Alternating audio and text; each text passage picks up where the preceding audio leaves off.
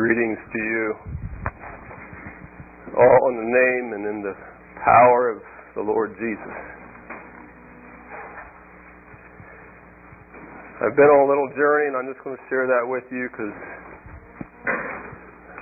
I'll tell you right now that the format is going to be clear different today than what it's been.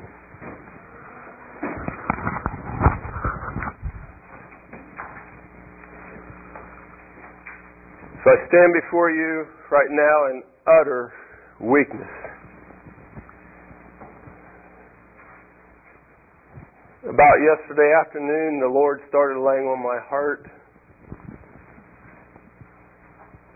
to change my approach today.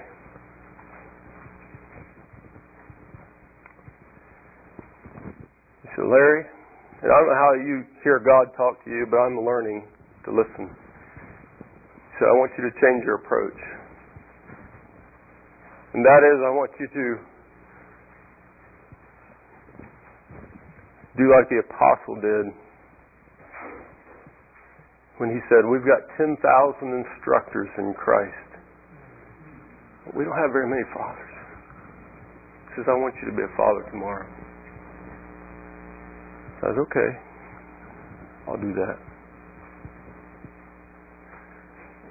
So last night, I was attempting, I'm like Kurt, I have some basic stuff I bring here, but after hours is kind of my time in early mornings to try to just put it all together, and that's a real struggle for me. I wrestle with God when I preach, just at that spot right there.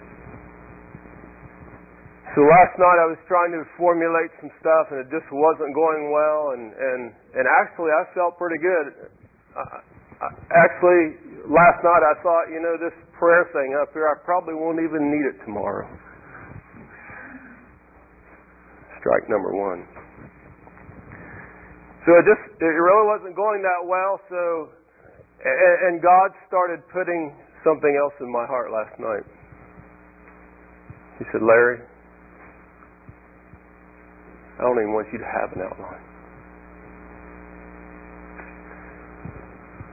No. Sometimes I just got to weigh the spirits to whether, is this really true or what is this? So I just went to bed.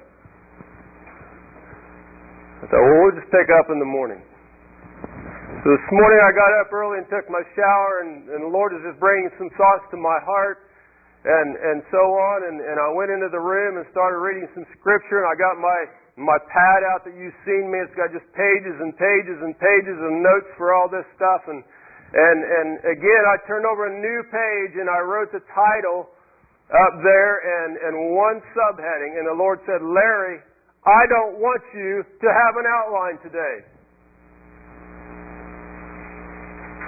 It's like, God, this is Bible school. You don't go and teach without something to teach.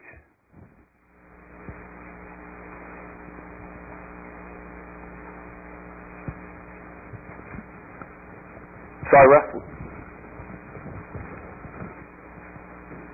I'm just going to tell you, I have cried more this morning than I have in years. You can ask Becky. Not crying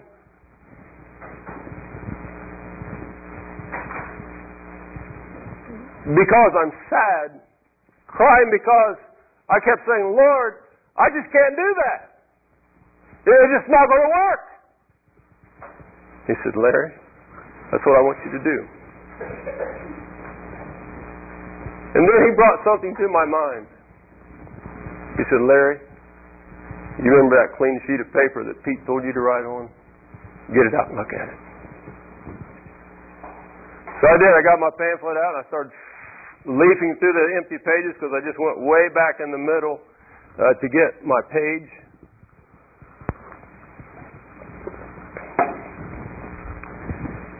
So I'll just read it to you. Right here it is.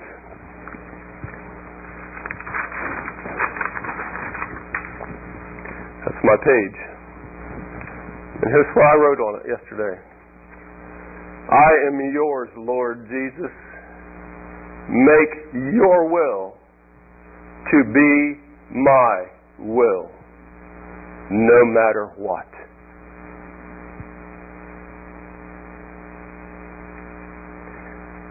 I just didn't know that He's going to prove me so quickly.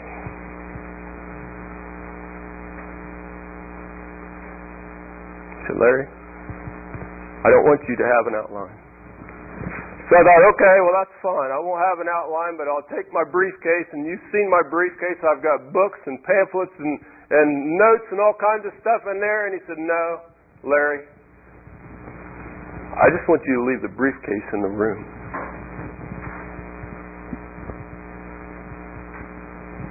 So, okay, so I've got this machete that Joe got for me, because I called ahead of time and said, if you could find a sword somewhere, so I don't know if I'm going to use it or not, but I'd just like to have one. It'd be a good visual thing. So he got this machete. It's got Haiti on it, and it's in a sheath. And when I seen that last Friday, I thought, that's perfect. That's just great. Just for some little demonstration. So I thought this morning, well, at least I'll just take the sword. And God says, no.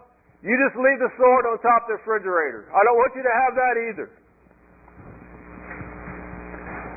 He said, you have got this, Larry, and that's all I want you to take to Bible school this morning. Are you going to trust me? Are you going to make my will your will?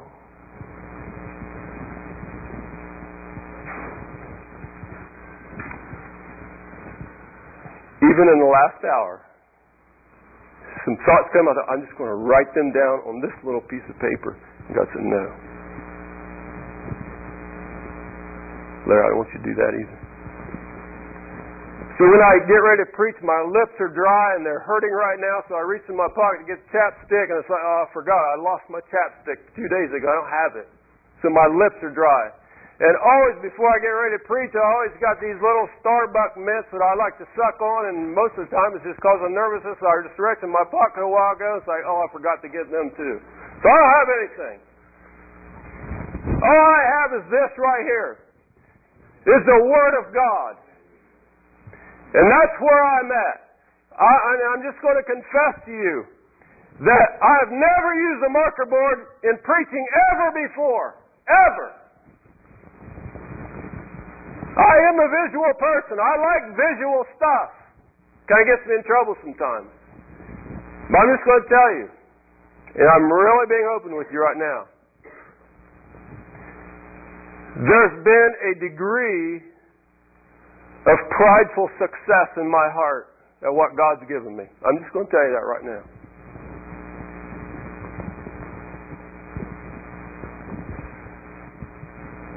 And I'm sorry about that. That's why the Lord said, I don't want you to write anything on the board. In fact, if this so fitting of stuff wouldn't be up here, I was going to wipe this whole thing dry and clean and say, that's my outline. And that's the essence of what I've got to talk about, is just simply being empty and broken before God. But I come in this morning and says, He is not a fool who gives what he cannot keep to gain what he cannot lose. And then I see someone else wrote down here, and I suppose you've all seen that. This right here.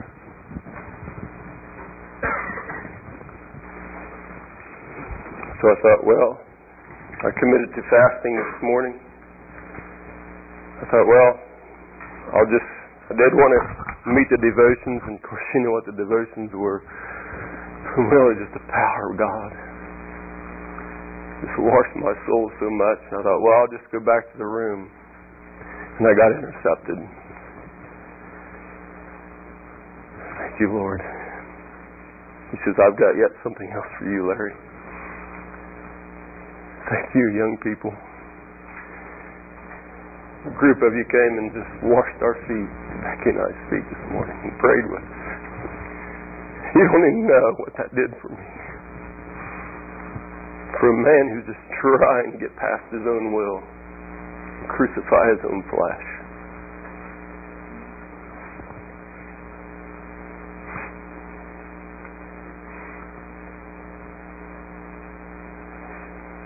God said, Larry,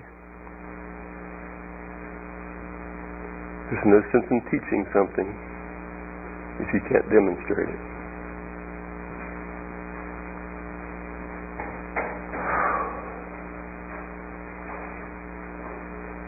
So when this session's done, and you look at your notes, that's my outline. Okay? Whatever it is, whatever the word the Lord has spoken to your heart, and you write down, that'll be the outline for the day.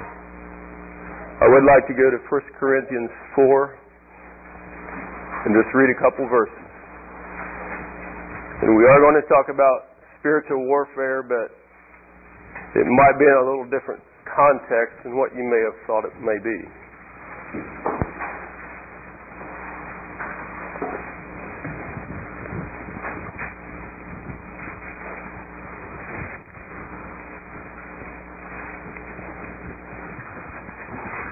And we're just going to start reading it at verse 9, I guess. I don't know where to break in here. For I think that God has set forth us, the apostles last, as it were appointed to death. For we are made a spectacle unto the world, and to angels, and to men. I want you to notice this is an older man here talking. And really what this is doing is expressing my heart this morning. We are fools for Christ's sake, but ye are wise in Christ. We are weak, but ye are strong. Ye are honorable, but we are despised. Even unto this present hour we both hunger and thirst and are naked, and are buffeted and have no certain dwelling place, empty, nothing. And labor, working with our own hands, being reviled, we bless, being persecuted, we suffer it, being defamed, we entreat. We are made as the filth of the world, and are the offscouring of all things unto this day. It's a picture of warfare. I write not these things to shame you, but as my beloved sons, I just want to warn you.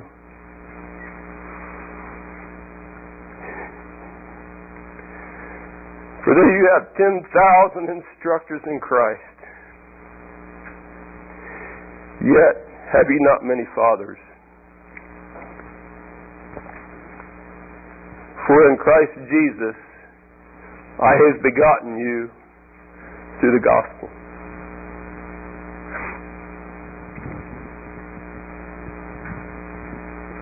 That's what we're even going to change the soldier format today. And we're going to go to children. The whole context of my series of topics takes a great big change today. We've been looking at big stuff and cosmic stuff and great monumental truths and deep things. But today, children, it comes down to you. It gets very, very personal now. This isn't theological. This isn't debateful. This is real.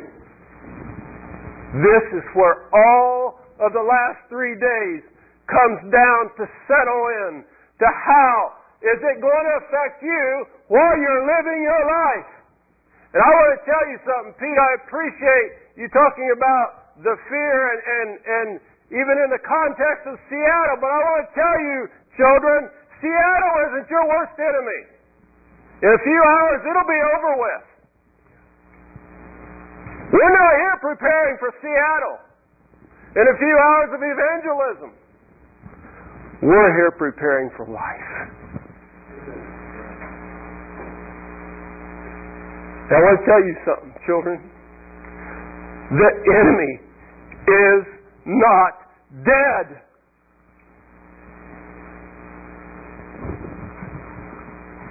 Even though there was a lightning streak that went through him, and his essence and his power and his works are destroyed. If you'll notice, the illustration I give you was that the tractor was still there.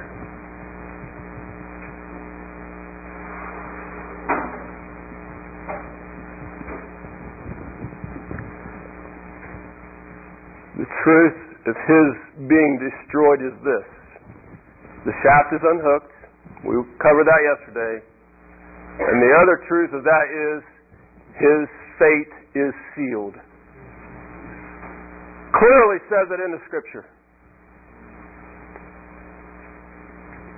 It says there is a lake of fire that is prepared for the devil and his angels. That's what it was prepared for. It wasn't prepared for human beings. And the Bible says back in Revelations that is where Lucifer, the devil, Satan, is going to end up. Period. His cause and his fate is sealed today. And he knows it. But he's not dead yet. Children, he is not dead yet.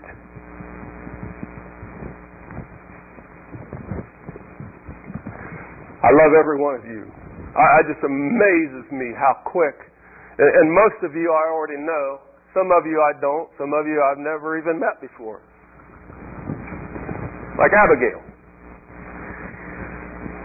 We did meet, shook hands the other day. But it's amazing to me how quickly our hearts get all wrapped around you and our care for you and your lives just become real to us. And our burden just grows and grows for you. Because this is warfare. And like I shared with you, my heart says that all hell is going to be breaking loose. I care about you. You are a generation that is coming on, that is going to have to pick up the banner. Maybe we've kind of let it fall, like Kurt said, and someone's going to rush in and pick that thing back up and keep that banner flying in this ugly, sin-cursed world. It's going to be you.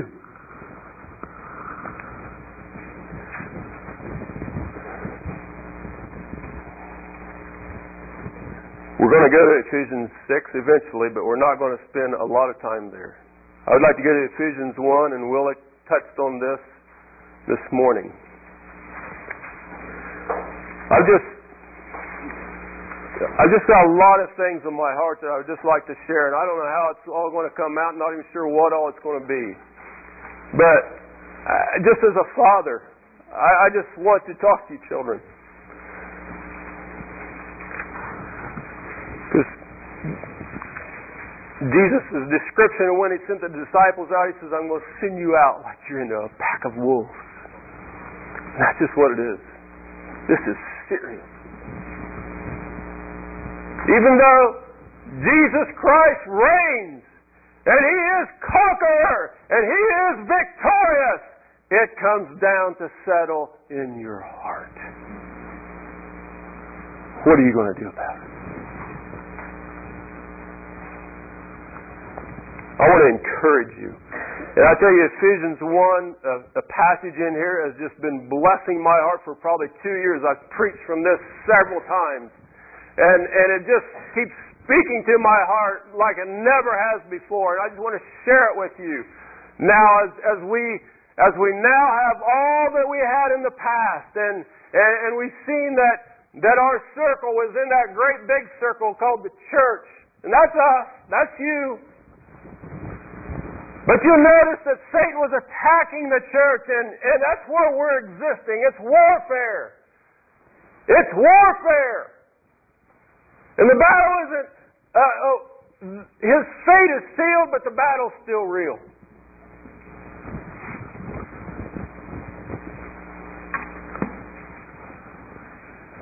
told you yesterday we was going to come back here, and Willie went here a little bit this morning, and I just loved it. It was great. So we're going to go back here, Ephesians chapter 1. We just want to start reading at verse 15. I don't know, I forget where Willie started reading, but this is a prayer of Paul for the church. And it's such a blessing. And it starts at verse 15. It's one sentence, clear to the end of the chapter. It just drives me nuts. It does. I like things broke up into compartments, and these rambling sentences just kind of get me confused sometimes. But anyways, there's a theme here. There's a thought here. And Paul says, after I heard of your faith and your love, and that's you. Children. You've established faith. You've made a step there. He says, I cease not to give thanks for you, making mention of you in my prayers, and that's my heart. I just want to pray for you. I want to care for you. And that was Paul's heart too. And he had some specific things here that he wanted to pray about for his children. And that was that that the God of our Lord Jesus Christ, the Father of glory, we're in verse 17, may give unto you the spirit of wisdom and revelation in the knowledge of Jesus.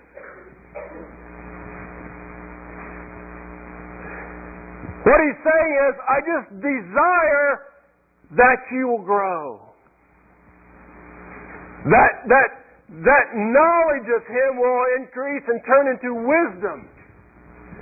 And that there will even be revelation. And we may talk about that a little bit more after a while. But what he's saying is, as you start growing, and this has been my experience, that as we grow and walk the walk, things kind of start coming clear sometimes. Things start, I believe that God does not have any new revelation to give to humanity. But I do believe that He leads us into greater revelation of what He's already given us.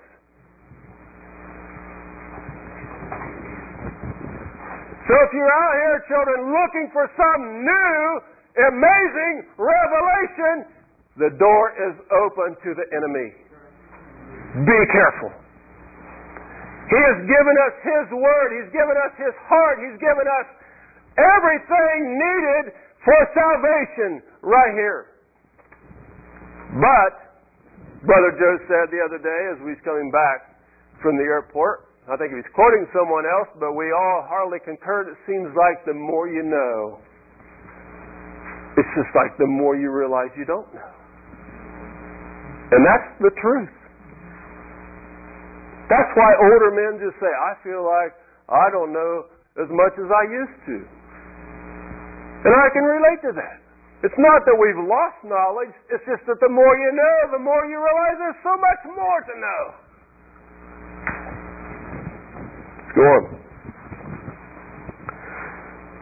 That the God of our Lord Jesus Christ, the Father of glory, may give unto you the spirit of wisdom and revelation and the knowledge of Him, the eyes of your understanding being enlightened. More language of the very same thing. So I just want more enlightenment to come to you. Just to learn more about the truths of God's Word. And there's basically three things that he concludes with, and we're going to jump down to the third one just like Willie did today. He says, that ye may know, and then there's three different whats. What is the hope of your calling? What is the riches of the glory of the inheritance of the saints? Those are two things. But we want to go into the third what, which is in verse 19. And here it is. Now here's what Paul's saying, and here's what I want to portray to you, children. My desire is that your understanding and even a greater revelation, maybe even a greater enlightenment of this coming truth will settle into your heart. And that's this. I hope that you'll understand better what is the exceeding, I want you to notice this language, the exceeding greatness of His power to usward. I want you to notice this language. There is an exceeding great power that is to usward, or toward us, or toward you.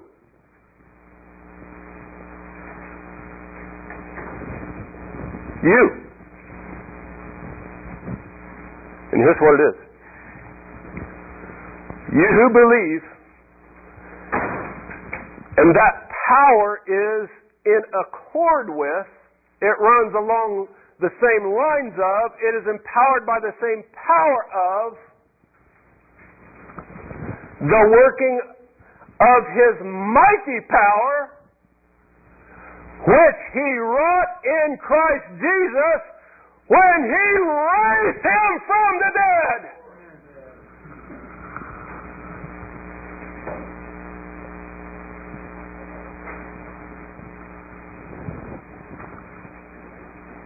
Wow.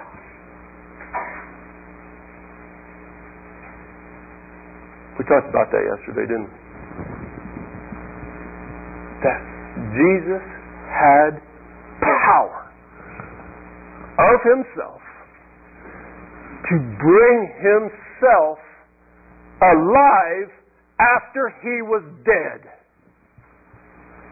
And Paul is saying, children, I hope that revelation and that enlightenment will increase in your hearts, that is real.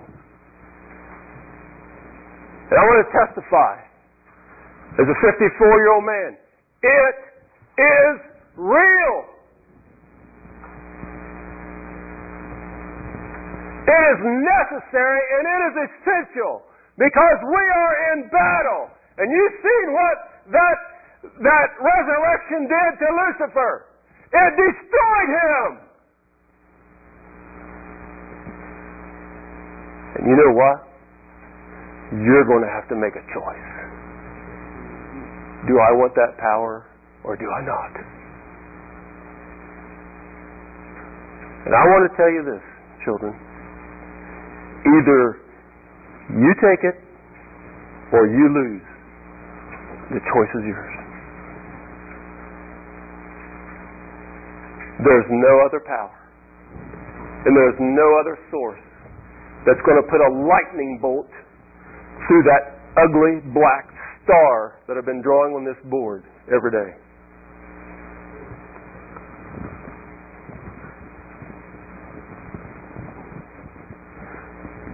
As we covered yesterday, that power put him in a place far above all other powers. And you can read it on there in a couple verses. All other powers. That's where it put Jesus. And you'll read on down in the second chapter here that He has set it at the right hand of God, and there it tells us that we can be seated together with Him in heavenly places. It's just, you just go through the story of Jesus, and if we're followers of Him, the promises are just the same. There's hardly any difference.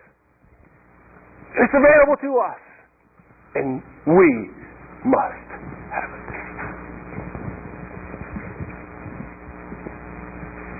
If you don't, you're going to die.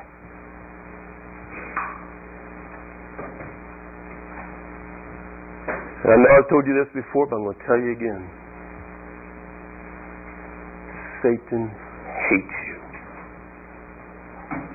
I have heard that with my own ears, and some of these brothers and sisters right here have heard it too.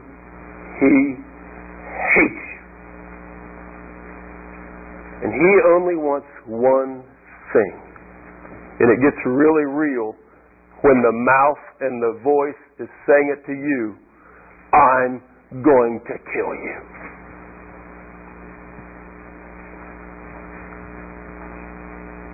This is real.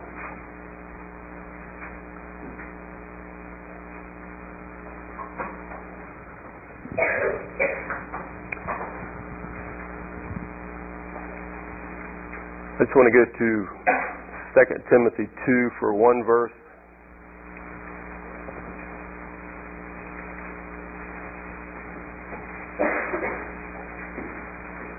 This is some of you's memory verse.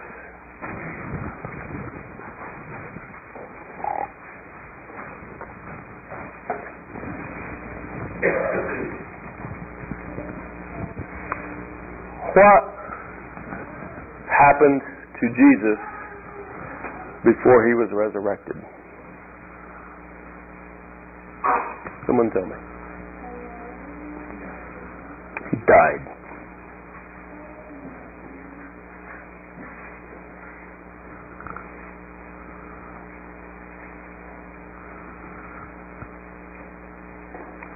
Write that down in your books, children. He died. John Rumble, I remember him saying, it was clear in another context, but the words were so profound to me. In fact, he was just several years ago, and he was talking to a group of young families who was getting ready to move and maybe start a new church community, which never did really work out. But I was kind of standing close by, and he just told them, because he had just moved to Ellensburg. I don't even think he was in Zill at that time, but he just said, there's got to be a death before there can be there's got to be a crucifixion before there can be a resurrection. And those words have just burnt in my heart. If you expect to be resurrected, you're going to have to die.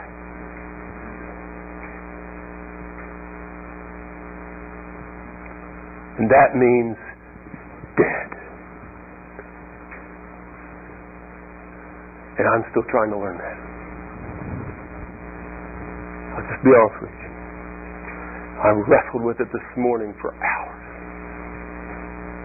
God says, I just want you to die, Larry. And I said, no, God, I've got a little help that you may need for me. He said, no, I want you dead. And it was like a funeral in my room this morning. I went through a whole handkerchief. I just got it out of the suitcase this morning, and it's in the dirty clothes bag. Verse 1. Thou therefore, my children,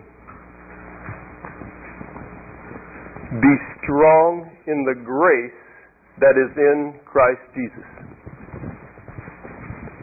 The Lord just brought that verse to my mind this morning as I was sitting there in a big mess this morning. And here's why he revealed that to me out of that. And I remember Joe Rutt talking on this at annual conference a few years ago. These very verses. Vividly remember that, Joe.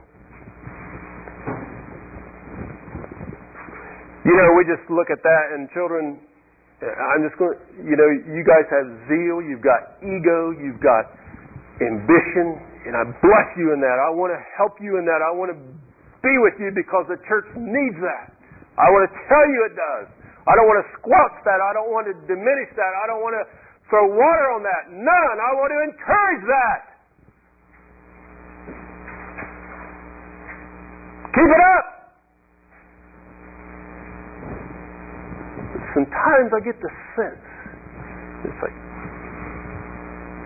we've got grace. And we're strong. And we'll just go out there and tear it up. Be strong in the grace, son. Jesus wants you dead.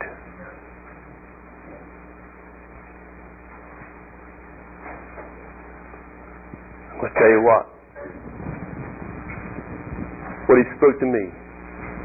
If we're going to be strong in the grace, we have got to be absolutely empty of ourselves.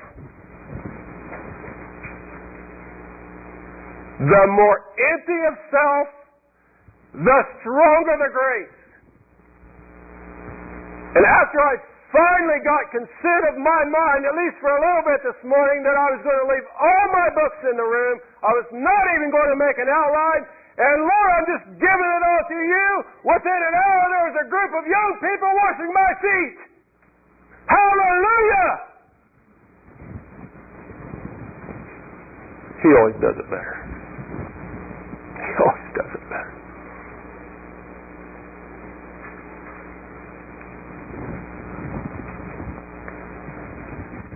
I want you to go to 1 Corinthians chapter 2.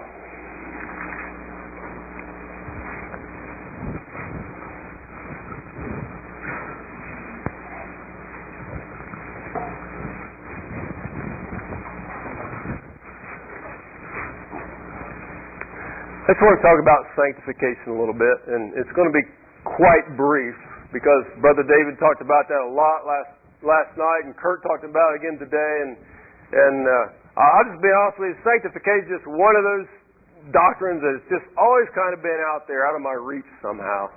But I think God's been trying to pull it back into my grip here a little bit in the last year or two or whatever it is, and I just want to talk about that just briefly. And I wholly, totally concur with what I've heard about it already. And Brother David spent quite a bit of time there last night. And so a little bit, that's going to be a little bit of repeat.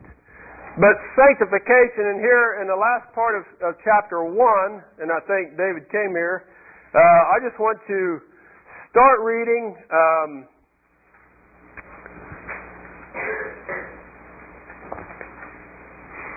it's one of these sentences again. We'll start reading at verse 26. For ye see your calling, brethren, how that not many wise men after the flesh, not many mighty, and not many noble are called. I want you to notice that. But God hath chosen the foolish things of the world to confound the wise.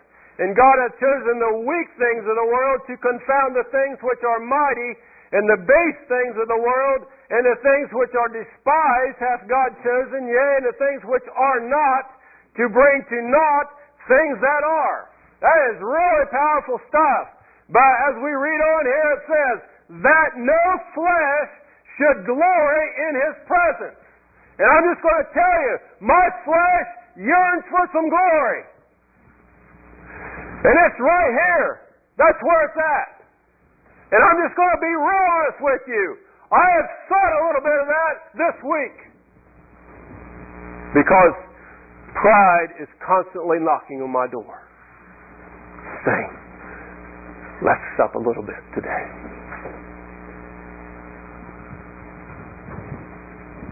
And God's heart says, no flesh shall glory in my presence. And let's read on. But of Him are ye in Christ Jesus, who of God is made unto us wisdom and righteousness and sanctification and redemption for this purpose, that as according as it is written, He that glorieth, let him glory in the Lord. Sanctification. Set apart for a specific purpose. Is that right?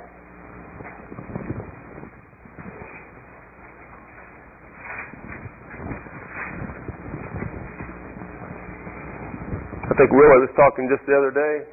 There's Buddhist monks down in southern China. They're set apart.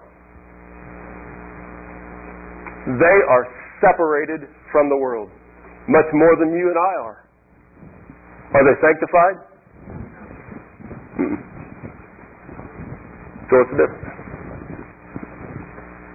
Set apart always to God. Exactly. We're going to go to Romans 1, verse 1.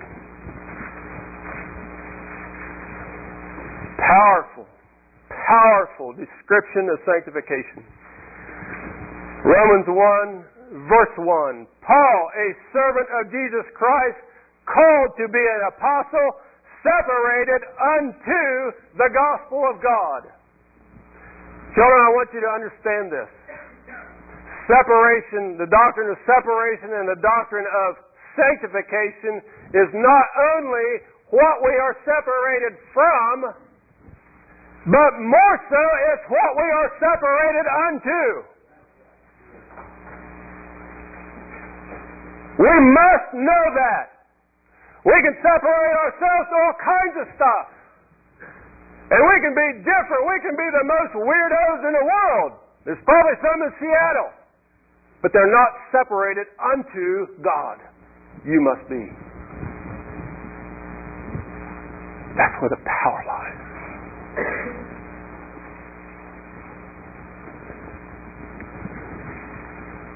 Latter part of chapter 2. Well, no, let's read, it is the latter part of chapter 2, but we want to start reading at verse 9. But as it is written, eye hath not seen, nor ear heard, neither have entered into the heart of man the things which God hath prepared for them that love Him. I hear that verse quoted so many times, and just stops there. It's like, oh yes, it's out there somewhere, and our minds can't comprehend it, so we just kind of live our life and plod along and just in the world of unknown. Bah! I want to clarify that reference. Yes. Where you're reading, where you're quoting. Where am I reading it? 1 Corinthians chapter 2. Verse 9. Excuse me if I didn't make that clear.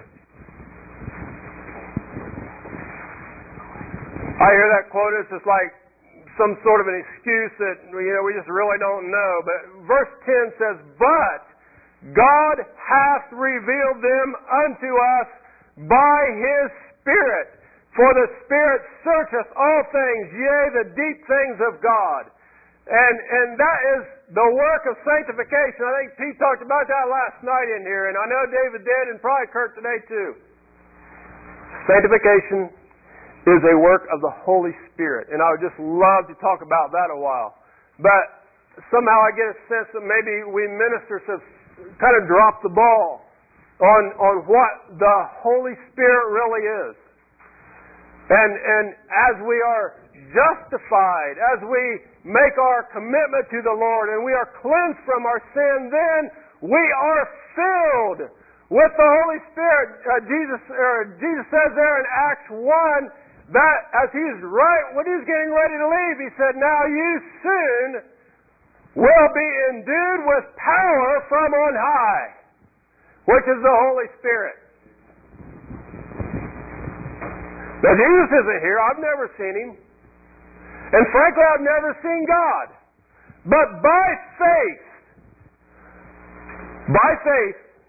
I believe that I am filled, like David said, from the bottom of my feet to the top of the last hair that's sticking up with the Holy Spirit.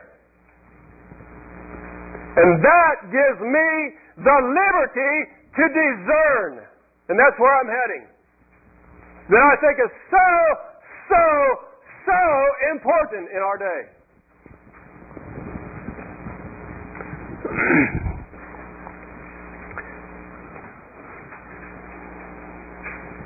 I'm just going to skip over a few verses, I guess.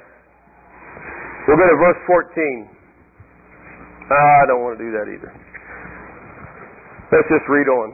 For what man knoweth the things of a man, save the spirit of man which is in him? Even so, the things of God knoweth no man but the Spirit of God. I just want you to notice that. And you can go to John 14, 15, 16, and it's the Spirit is a teacher. He is a one that helps us to learn about God and so on. And he says it's by Him that we know things about God. And we read on in verse 13, which things also we speak, not in the words which man's wisdom teacheth, but which the Holy Ghost teacheth, comparing spiritual things with spiritual. But the natural man receiveth not the things of the Spirit of God, but they are foolishness unto him. I want you to just highlight verse 14 if you want to. Neither can he know them because they are spiritually discerned. That is the burden of my heart for you. is that there is spiritual discernment. I think it's so necessary. And I think it's a doctrine that we have dropped the ball on. And frankly, I think we've been raised in a society that just kind of looked fairly loosely at this.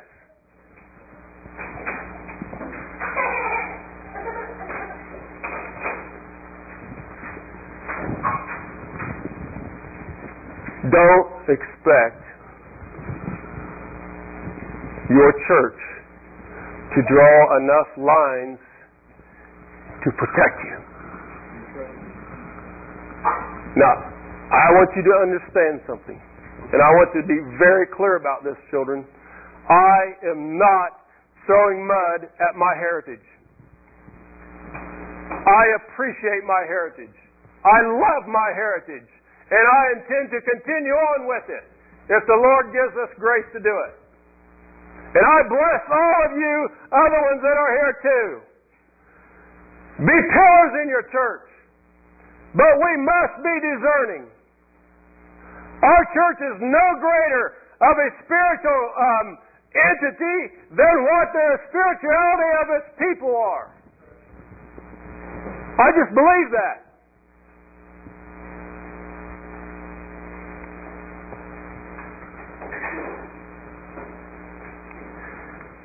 I'd like for you all to look at my eyes. The Bible says that the eye is where light comes in. It also says that as we shared earlier, that's where 80% of the knowledge that goes into your brain comes in through your eye. As you see my eyes, they are a single eye. We want to talk about that a little bit. It's another burden on my heart. Now we have a single eye. Now I want you to look at my eyes. Janet creeps her out when I do this. Can you all see my eyes? That's called a double eye. What I've got lazy eye muscles. I've had them all my life. I deal with it. I was embarrassed about it for years and years and years and years and years. Now I don't care. You might as well just know about it. Because when I'm talking to people and they're going, they don't know who I'm talking to. I don't know if I'm talking to you or that person over there. But I can control it. They're just weak. When I get tired and when I get in bright things and when I'm not thinking about it, one eye just kind of wanders off. I'm talking about discernment. And there's a vital part of discernment, I think, has to do with a single eye. And I'd like to turn to St. Matthew chapter 7.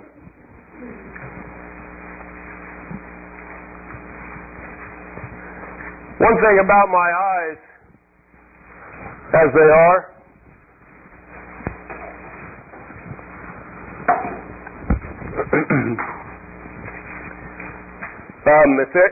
if you want to kind of practice how that affects me, just cover up one eye and try to do some work and some business and so on.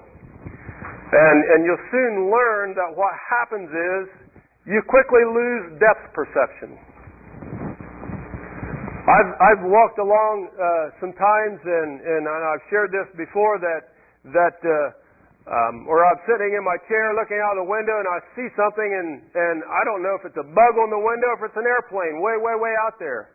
So I'm looking at it and I straighten my eyes up and it's like, oh, okay, that's what it is. Yeah, it's just a bug on the window. But I couldn't tell that. There's times where I shared this before. I was walking through our dining room here not so long ago and by the dining room table, and I was just walking, all of a sudden I thought there was a piece of material on the floor. And I went, whoa! And I stopped, and here it was laid on the table. So what happens is when your eyes don't get singly focused, all kinds of weird stuff starts happening. You don't have clear vision.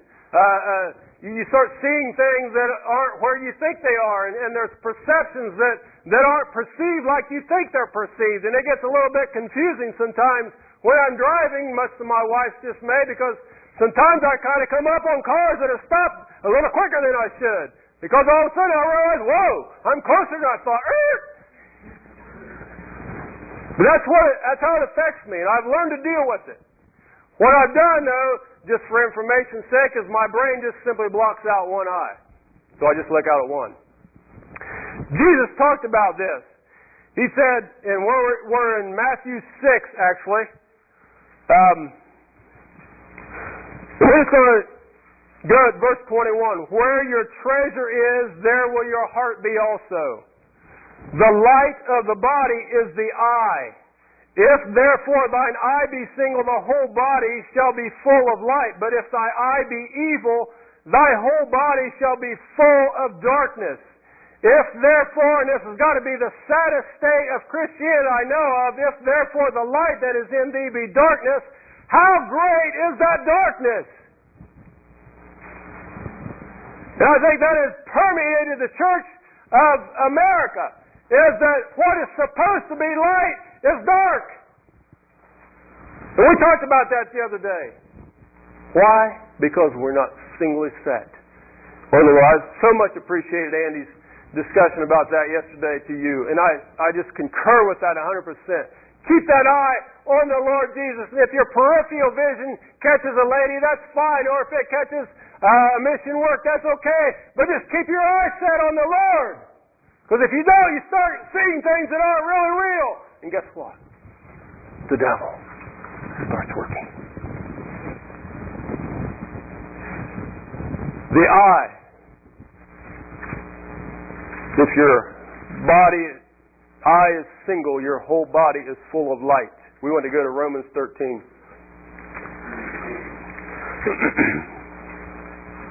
and we could just go into a lot of discussion and a lot of concerns I have. And you know, when I talk about my eyes like that, I don't know if you remember this or not, but you remember when I talked about duplicity? Dual, two things, that's it.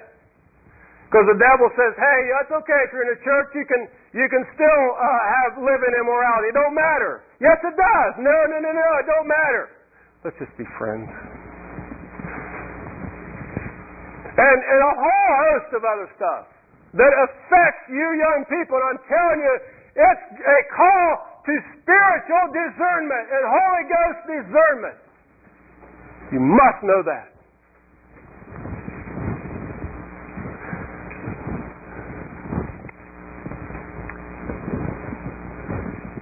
I want to share an experience.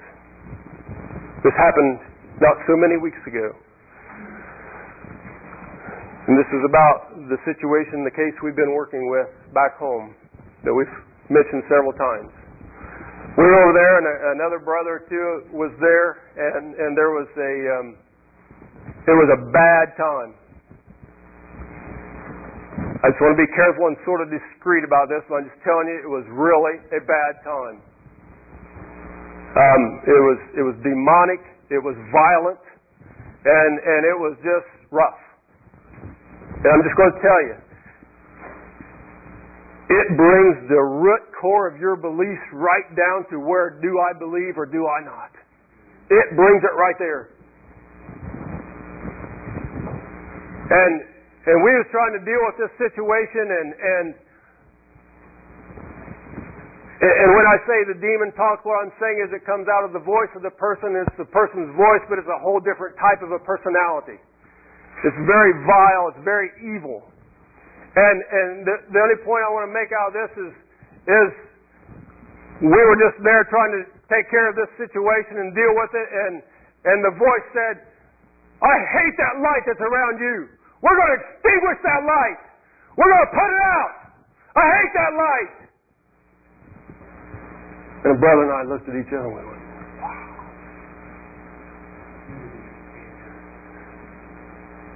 Wow.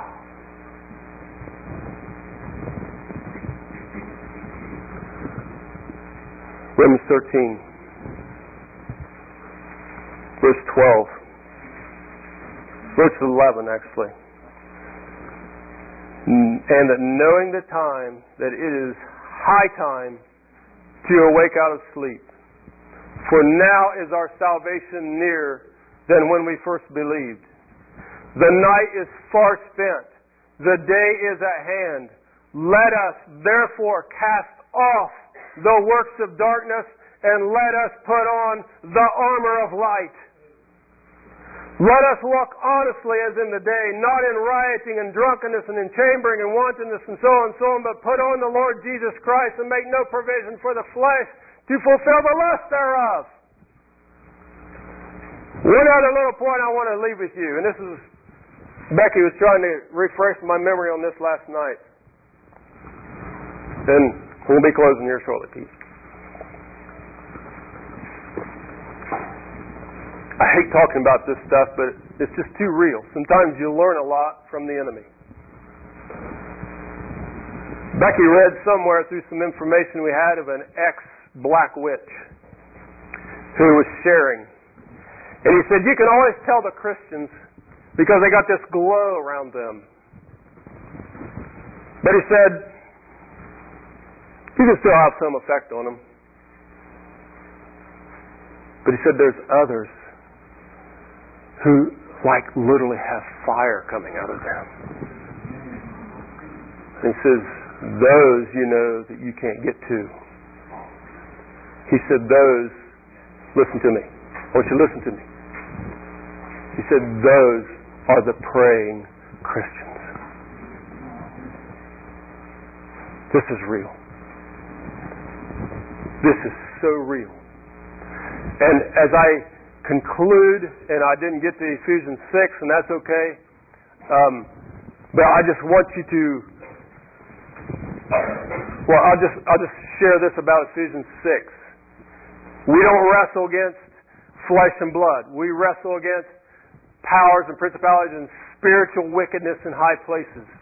That's why we need the Holy Spirit, because He is a discerner of spiritual things. My flesh is not. My eyes aren't and my ears aren't. But He is. He understands spiritual things because He is here and He's also up there. So it is absolutely essential that we have Him here to help us to discern. Now what I want to get to in Ephesians 6 is there's this whole list of spiritual warfare, and I've heard sermons and I've appreciated sermons, but I've never ever preached from there. Maybe that's why I'm not this morning. Because I'll just be real honest with you, it gets a little bit confusing to me. I'm just being real open with you. It's like, well, this part goes to that part of the body, and how does that affect that? And before long it becomes this great big theological thing that don't make practical sense to me. I want to give you Ephesians 6 in a nutshell as Larry Bauer sees it. It talks about all those different things, and you can know what they are, faith and salvation, so on, so on, so on. Here's my nutshell conclusion. The children of Israel did not enter into the promised land because of unbelief. And if I was to put that whole thing in a nutshell, it's just simply this. We have got to wrap ourselves in belief of the Lord Jesus Christ and what He is capable of doing. If I don't believe that, all the armor in the whole wide world is not going to do a speck of good. And just one little point I want to make. And this goes way back from my father-in-law, and I understand it more and more as I get older. That's that revelation thing. I know that faith is the victory. I know that says that the Bible shares that. I can't even quote the whole thing, but that's what it says. Faith is the victory. Maybe the rest of you can quote that.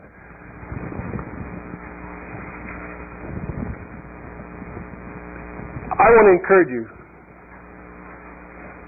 children, it's not about faith or even how much faith I've heard so many discussions recently about, my faith, it's growing, I got a lot of faith, or I just feel like I don't have any faith. I just don't feel like I hardly have any at all. I want to tell you something.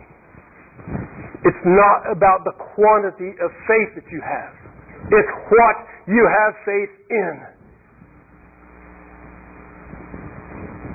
We can so easily, and this is my father-in-law's quote, we can so easily develop faith in our faith. And we think our faith is going to save us. Our faith is not going to save us. Jesus Christ is going to save us. He is the one that rose from the dead, and He is the one that destroyed the devil. May you be blessed with that power of the resurrection. God bless you.